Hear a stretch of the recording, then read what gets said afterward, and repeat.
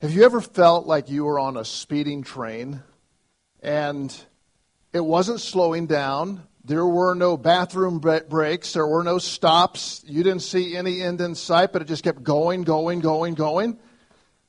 And you feel like, I need a little break. I need a little pause.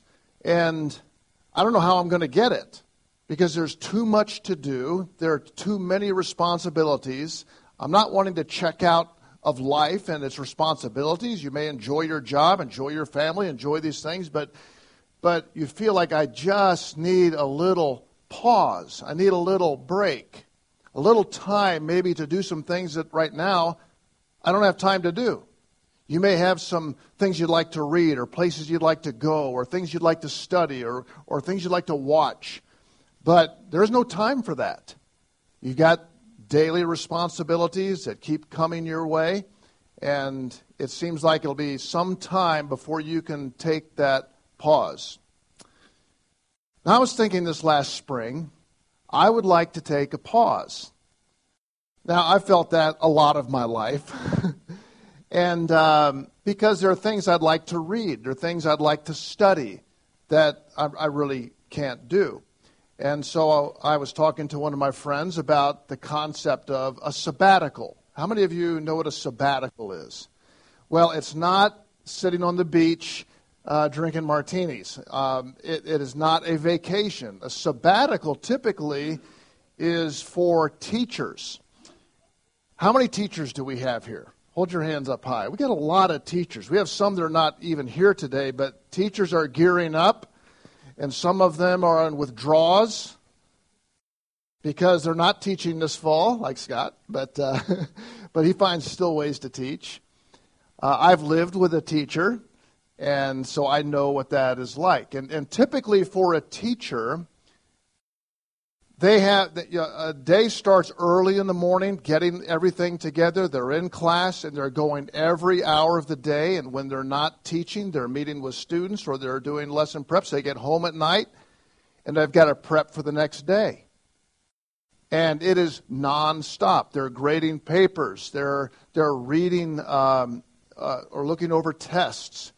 And so typically, teachers are learners.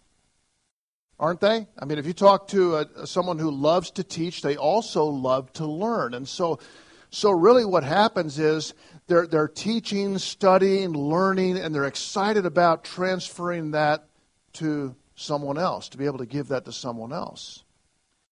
But what happens when you're always giving out, but you're not able to take some time to study some more? It's a frustration a lot of teachers have. You say, well, they've got all summer off, but typically not, because they've got to find another way to provide some income. It's not an easy thing. And so teachers, professors, and college research professors will often take sabbaticals. And pastors do, at least pastors used to. You know, there was a day when the most educated person in the town and the city was, to your shock and were pastors. They were the most educated people because they studied, they learned, they grew, and so they would spill over doing. And so often they would take sabbaticals. It wasn't like, I'm taking the summer off, I'm going to go have a vacation, but they would do things like research. They would study, or they would write books or periodicals. They would take time to think. They would often take time for continuing education, because they're hungry and thirsty to learn, to keep on learning, to develop teaching skills, to develop content, to do lesson preps, to plan for the next year, and to organize these things into future teaching opportunities. And so sabbaticals were a healthy part of being a good teacher. But that's gone away for a lot of people.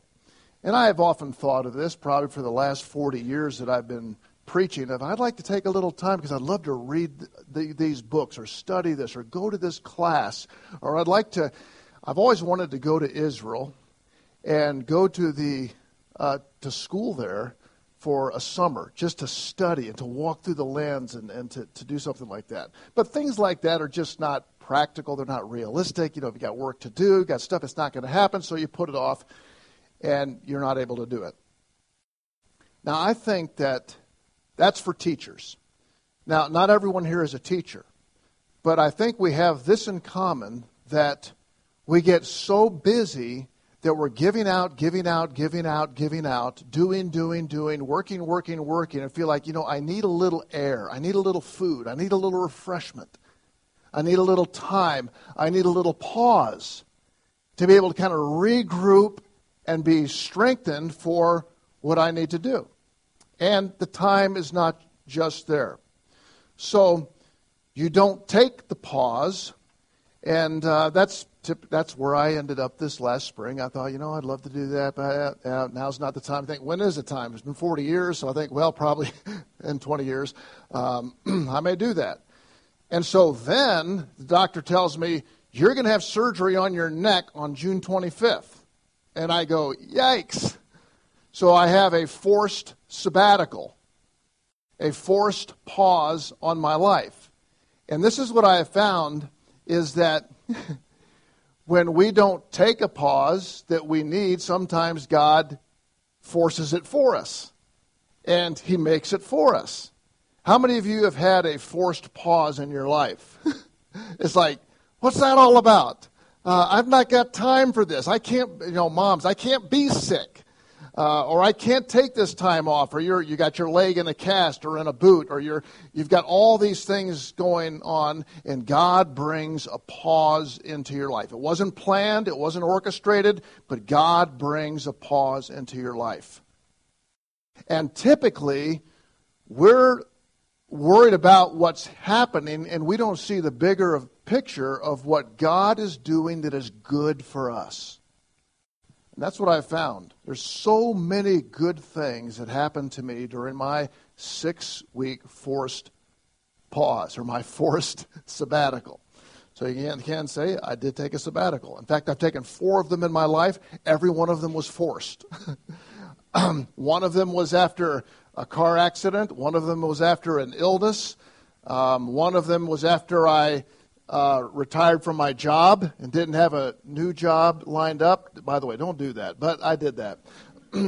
And then this most recent one, when the doctor says you're going to have surgery. So these are forced pauses, forced sabbaticals. I wish I could say, on every one of those I just did great, but I really didn't. I remember a couple of those, I wasn't ready for it. I wasn't thinking, what's God doing? I wasn't thinking this way. But this time, God had already been working in my life in a way where I thought, I need to make the most of this. I need to see what God is doing in my life and go into it not with regret and, oh, man, I can't believe it, and frustration or depression, discouragement because you're not able to do what you normally do, but to embrace this as God's working in my life. So this is what I would like to share with you today, and I hope that you make application, because I think we all tend to be on the speeding train and need a pause. Some of us are plan it well enough where we take a pause and plan a pause, but a lot of us end up God pausing it for us, and we're a little bit frustrated. So the sabbatical, the Sabbath, the word sabbatical comes from Sabbath, which is an Old Testament word, Shabbat, which means rest. It's rest. And my point is this, so if we don't hit the pause, God might just hit it for us. But it's not because He's mean, and He's not because He's trying to make your life miserable. You're holding your neck thinking, God, why are you letting this happen to me? You're thinking the wrong way. God, out of His goodness, may force a pause in your life. And we see this really in the life and ministry of Jesus and what He taught. And I want us to take a look this morning at what and how Jesus was teaching His disciples.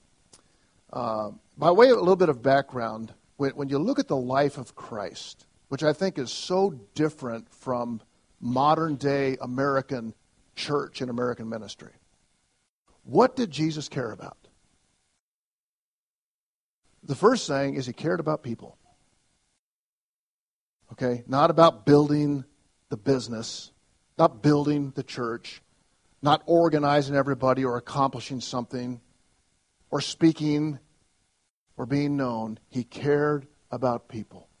Because even when there were crowds of thousands around him, he could look into the eyes of a person and value them and see them and hear them. Don't ever forget that. That Jesus cared about the individual. I feel, in a sense, we've lost that in ministry today because it's all about building the church and building the organization and building the nonprofit and building the ideas that men have. And some of those things are helpful. I think structure is helpful. I think having a building is helpful. But I think it's gotten a little bit carried away. Jesus cared about people. Second thing is that Jesus cared about what was in the heart over what you look like and what you're doing. It's interesting that in the early church, it really wasn't much about the aesthetics. But around 300, AD 300, when the Romans took over the church, we had kind of the Jews with the community. We had the Greeks develop a philosophy. But now the Romans in AD 300 under Constantine institutionalized the church. It became an institution. And so it became incredible buildings all through Europe. I mean, at first it started out in Asia, Europe, and Turkey, and that sort of place, and through Rome. But they took these pagan temples and made them incredible. And that's why when you look around the world and look at some of the great churches, which that's not a church. Church is people, community. But then we started having the pastors and wearing these beautiful robes and gold and glitter, and people dressing up and looking their finest. And then we got into behavior. We do this and do this and do this, and you don't do this and don't do this and don't do this and do this and do this. But Jesus was always concerned about here. What's going on here in your heart? And it was so uncomfortable for the Pharisees because they were all about how you look and what you do. Hadn't changed a lot. So that's the second thing. Jesus was concerned about people. He's concerned about heart. And the third thing, what was the most predictable habit Jesus had in his life?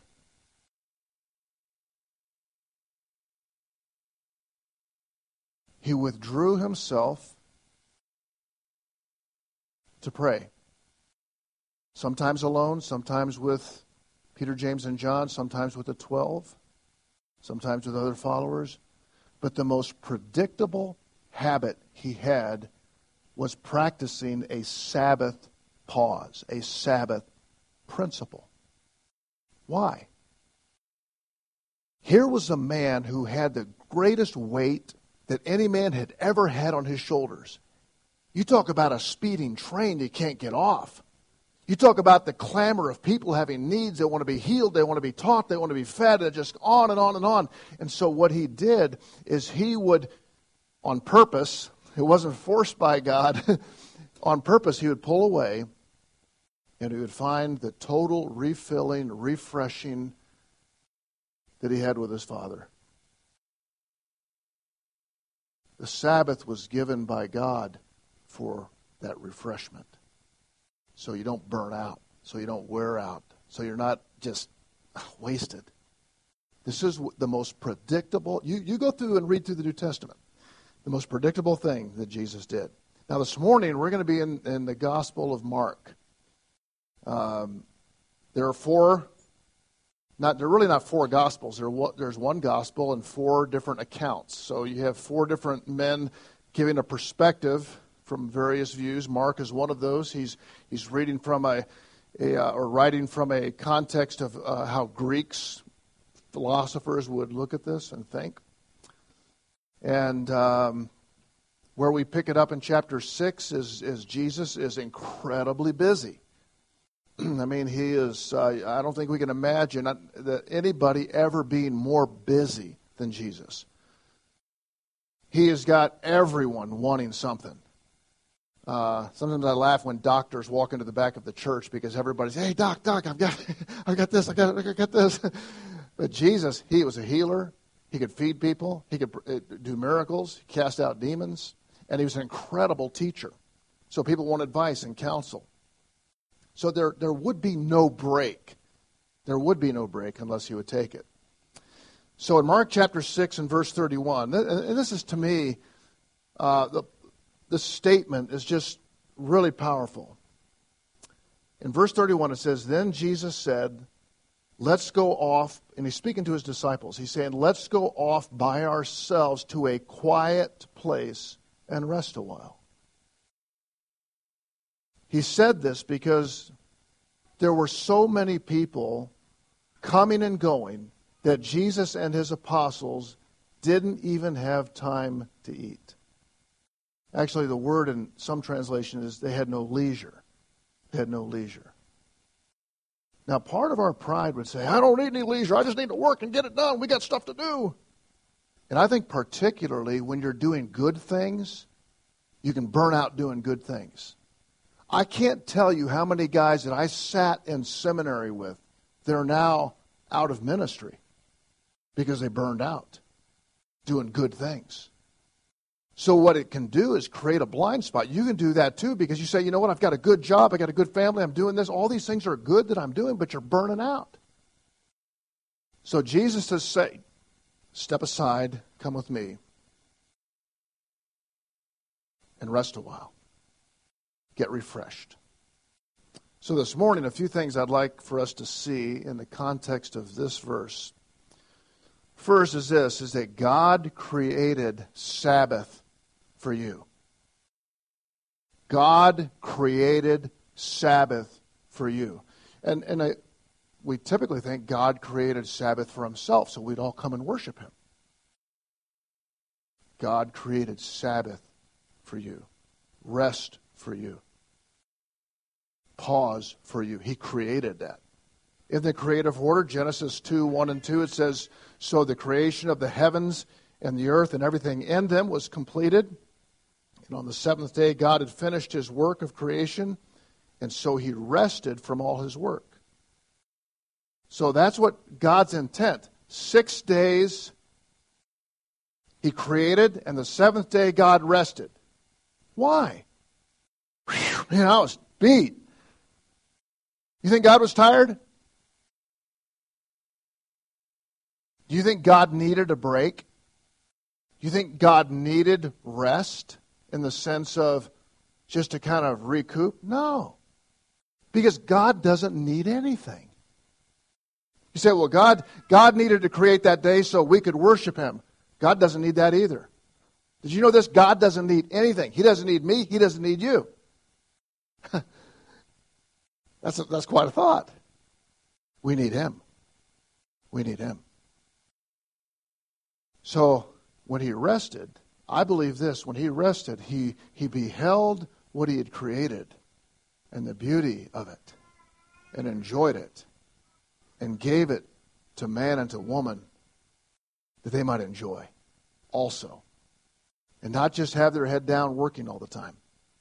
In Exodus 20 and verse 8, and this is great because even when the law came by Moses, he put it in the law, remember to observe the Sabbath day and keep it holy. Or holy means really set apart. In other words, you set that day apart. You plan that day to be apart. Mark 2 and verse 27. Jesus is talking to the Pharisees. And, I love it until I start thinking that's just like me. But he's talking to the Pharisees about people, because they're complaining, hey, they're not keeping the Sabbath. They're walking too far. They're doing too much work. Or they're lifting that. You're healing that person. You can't do that on the Sabbath. People are not keeping the Sabbath. They're not looking right, and they're not doing right. And here's what Jesus says. He said the Sabbath was made to meet the needs of people and not people to meet the requirements of the Sabbath. Think about that. That is profound. It comes back to the statement I made earlier that the Sabbath was not created for God. The Sabbath was created for you. God gave you Sabbath. He put that into his creative order. He commanded it. Jesus reemphasized it. And then in Hebrews chapter 4, I love this passage. It says, "So there is a special rest still waiting for the people of God. For all who have entered into God's rest have rested from their labors, just as God did after creating the world. So let us do our best to enter that rest." Now, I know we're jumping into Hebrews here, but I think it builds the context. Because, by the way, it got 66 books. It's one story. It's one story. It's a story about Jesus. And this shows us that Jesus is the Sabbath. He fulfills the Sabbath. He fulfills the law. And so, where do we find rest? Here I am. I'm trying to get to heaven. I'm trying to be good. I'm trying to live a good life. I'm trying to do this. And God says, you never can. You can't. You're not good enough. You're a sinner. But you rest in Jesus, who died on the cross for your sins and gave to you eternal life. Rest. There's rest daily for me as I trust in Him and I lean upon Him. And there's rest ultimately when I get to heaven. I enter in. That's what He's talking about. I enter into that rest, and it's all through Jesus. You cannot find Sabbath. You cannot find rest from your anxiety and all your turmoil apart from Jesus. You just can't. So God created this world. He created you. He formed into creation Sabbath, and He fulfilled it in Jesus. What are the benefits of Sabbath? I wrote down 3. I'll give you 3. Probably more than this, I'm sure. The first one is reflection. Reflection. God, when He created, rested. And we too can walk outside and look around at every flower, every bug, every bee, every butterfly, every part of God's creation, and soak it in. Can I tell you this? There are so much of my life I've missed stuff like that because I've been so busy getting to the next thing. Have you been that way? I got to do this. You go right by stuff. And what He's saying is, I want you to pause and stop and slow down and hollow out Sabbath so that you can enjoy what I've created for you. You ever see those mountains over there? Have you seen the mountains in Colorado? Have you seen the aspen they're going to start to turn? The lakes and the rivers? Have you seen the butterflies, the green grass? Have you walked around and seen what God has done? Here's what it says in 1 Timothy 6. He says, He has given all things for us to richly enjoy. Everything He has created, He gave for you to enjoy. Now, there's a type of Christianity that says, no, we shouldn't enjoy anything. There's also a type that says, well, that's been polluted. You know what? Every good gift gets polluted. Don't you think? Think about this. Food, drink, marital relationships. I mean, you talk about all the pleasurable, enjoyable things. There's part of sin that tends to pollute that. But what He said, I want you to enjoy it. So when you have Sabbath, it's not that we're staying home today, folding our hands and not going anywhere. And that's what the Jews ended up doing. You can't walk here, you can't go there. When the Sabbath was created for family and relationship and time together and fun and feasting and having food and drink and going places. Enjoyment. Wow. God created Sabbath for you to enjoy everything He's created for you. He loves you. He created this for you. That's amazing. So reflection, reflecting on His beauty, His gifts, all His blessings, and enjoying them. You know, it's okay to enjoy good food. Did you know that? It's okay to go take a walk, to take a hike, to spend time with family, to enjoy things. So reflection. Number 2 is recreation. Does that sound like another word you know? If you take the hyphen out, what does that look like? Oh, we can't be talking about recreation. It was kind of fun to see the Broncos start up again on Thursday. Should have planned that during my surgery when I could watch some games. But anyway. Recreation. We don't have time for that. We got to work. Not the way God says. He said, you work 6 days on, the seventh day, I want you to recreate. So here's how God made us. He made us, we're physical and we're spiritual. We're what you can see and what you cannot see. The body needs to recover, right? You need rest. So how many hours do you need a night? Some of you need 9, some of you need 8, 7, 6, 5, I don't know. Some need 4, I've heard. But they need something.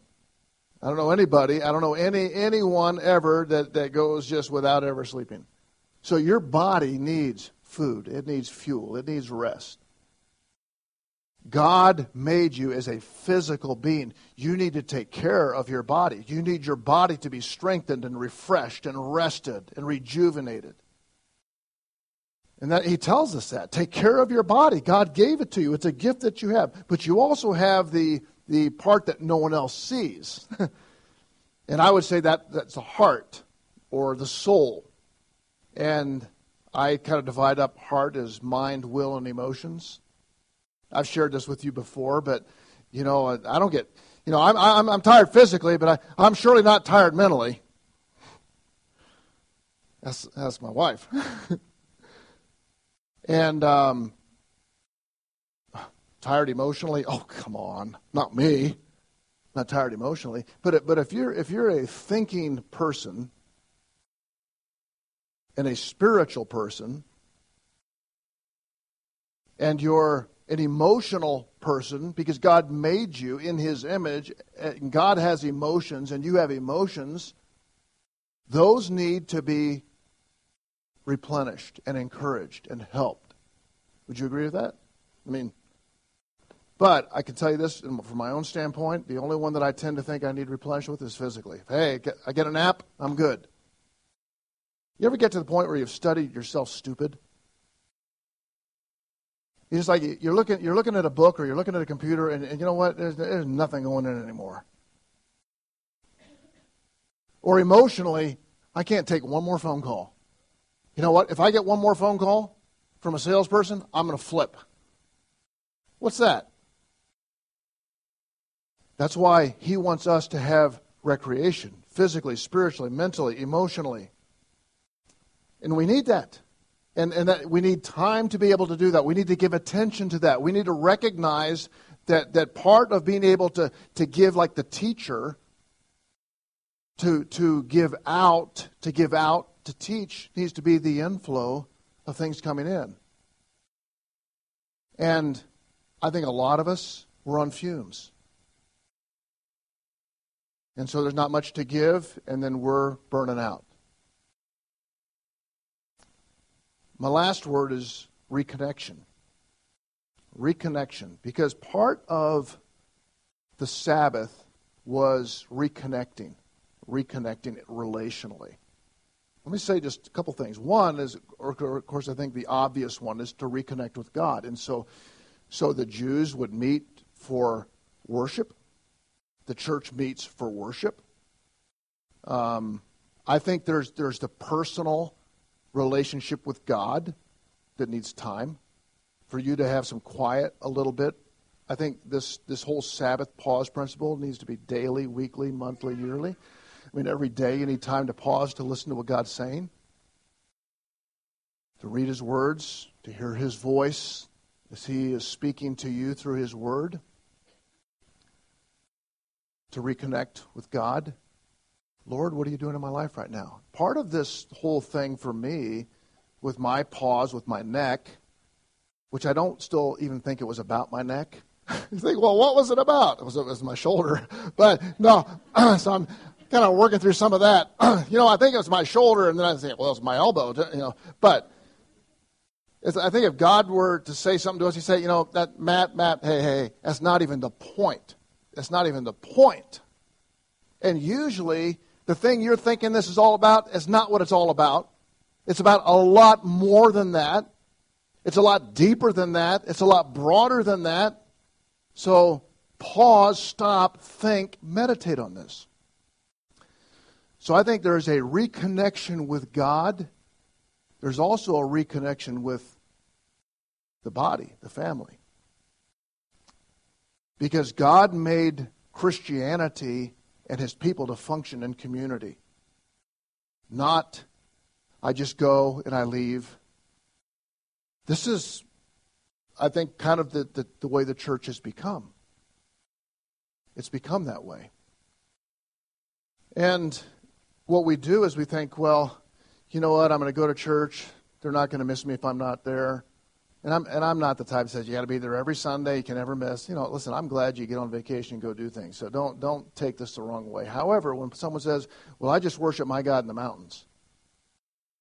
And I think you can worship God in the mountains. I think you can worship God anywhere. But if you're in the mountains every week, you're not investing in community. And God made you to function in body, in community. So part of the refreshment was meeting together. As he says in Hebrews chapter 10, he says, don't forsake meeting together. He said, some people are doing that. They're not coming. They're not meeting. Don't do that. Because you need to encourage each other. Now, we would all agree with that, don't we? But I think we live in such an independent society. Say, I'm fine. I got this covered. Just me and God, we're good. I don't need all that. But you do need that. So there's a reconnection with God, and there's a reconnection relationally. Your marriage, your kids, your family, believers together, like we have here this morning. So I'm not trying to turn anyone here into a legalist, but to recognize there needs to be intentionality with connection vertically and horizontally. That's the way God's designed his church. And my prayer is that when you come on Sunday, you are encouraged. That God helps fill that up. That's what Sabbath does. It fills that up. It gives you something to chew on, something to move forward. So, we identify a lot of these things that God has been working in our lives. Why don't we pause? Well, got too much going on. But when we don't, God may force that pause.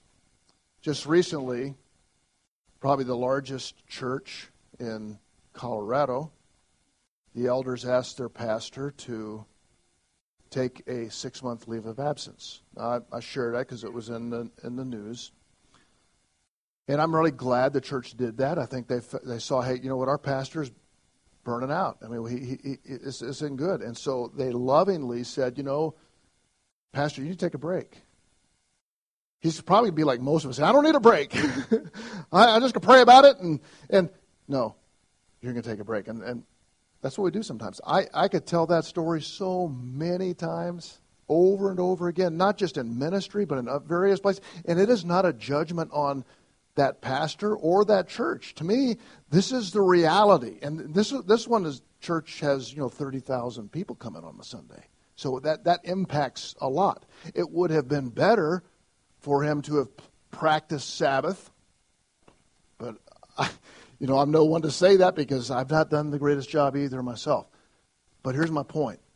If we don't plan the pause, God may end up saying, okay, I'm going to do it for you because I love you and you need to get replenished. You need to be filled up once again.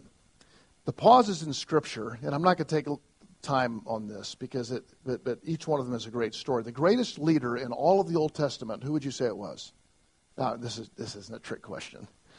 Probably Moses, okay? Moses. God brought a pause in his life of 40 years.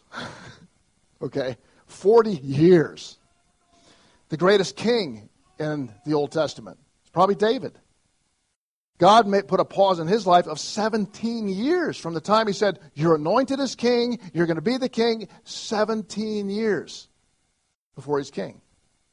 The greatest prophet in the Old Testament, probably Elijah. Elijah got burned out. He wanted to die. He ran from God. He went all the way down to Beersheba. And then 40 days journey from there down to Mount Sinai. And he said, Lord, let me die, I'm done, I'm just done. And the Lord, you know what the Lord did for him? He gave him food and he gave him drink. And he said, you know what? You're tired, you're weary, take a break. Isn't God good? You know, Elijah had just been on Mount Carmel calling down fire from heaven to consume the altar. He had this great experience, you know, that God's man serving God and all the prophets of Baal are fleeing and fire's coming down from heaven. Next thing you know, he's like, I want to die, I'm done. No one believes me, no one cares about me. And God in his love creates for him a little Sabbath. The greatest apostle, Paul. Brilliant guy, incredible guy, but God put him away in the Arabian desert for 3 years. 3 years. So sometimes the pause is for correction, sometimes for maturity and growth and development, sometimes to recovery when you're just worn out. Sometimes God wants to teach you, give you personal knowledge. You don't know, but it's probably more than what you do realize. Everyone needs a Shabbat. Everyone needs a Sabbath principle. Everyone needs a pause. Let me ask you a question, and then I'm going to be done. Has the pause become a part of your life? Have you planned your pause, your Sabbath, your Shabbat? On a typical day, where's the space? Where's the margin? Have you planned that? How about for the week, with all that you got going? Have you planned the Shabbat, the Sabbath? Every week, I'm talking to young men, and I'm not exaggerating this. Every week, I'm talking to young men who love God, who are serving God, who are burning out. They're flaming out. They're ready to give up because they're on a speeding train and they can't get off and they can't slow it down. They don't know what to do. I'd like to leave you with this challenge. Hebrews 4 says there remains a rest for the people of God. God created Sabbath for you. And that is Jesus. But all of the gifts that God has for you must be received by faith. That means you act upon receiving that.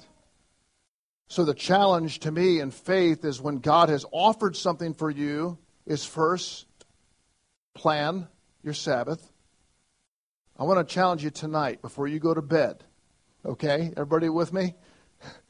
Before you go to bed tonight, have a plan for Sabbath. Daily, weekly, monthly, yearly. Now you say, well, that might change. Everything changes. You can adjust it. It's okay. Set some goals. Get some ideas. Create some space. Plan pauses. Number 2, place your Sabbath into your calendar. In other words, you mark it off. You pencil it in. It's there. You can't schedule something over it. If you do move it, make sure you move it and don't eliminate it. And number 3, protect your Sabbath from being crowded out, because that's going to be the challenge, is things will want to come in and do that. I'd like to ask you to do that tonight before you go to bed. The Sabbath principle of living is intended for all of us for our good. It is a gift from God. He created it in order. He commanded it. He reiterates this. It was the life of Christ. It is what we need today. It is what I don't do well. Okay? It is what I don't do well. And sometimes God will force a pause because He loves us. If we don't learn to hit the pause, God just might hit it for you. Let's bow together as we pray. Lord, You've been so good to us, creating for us this world and all things richly to enjoy. We are so busy, hurried, running about doing many things that we tend not to pause, to take a Sabbath, to enjoy what You have for us and be refreshed and be replenished and be restored. Lord, help us. Help us to take advantage of the gift You have given to us. We pray in Jesus' name. And because of Jesus, the rest we have. Amen.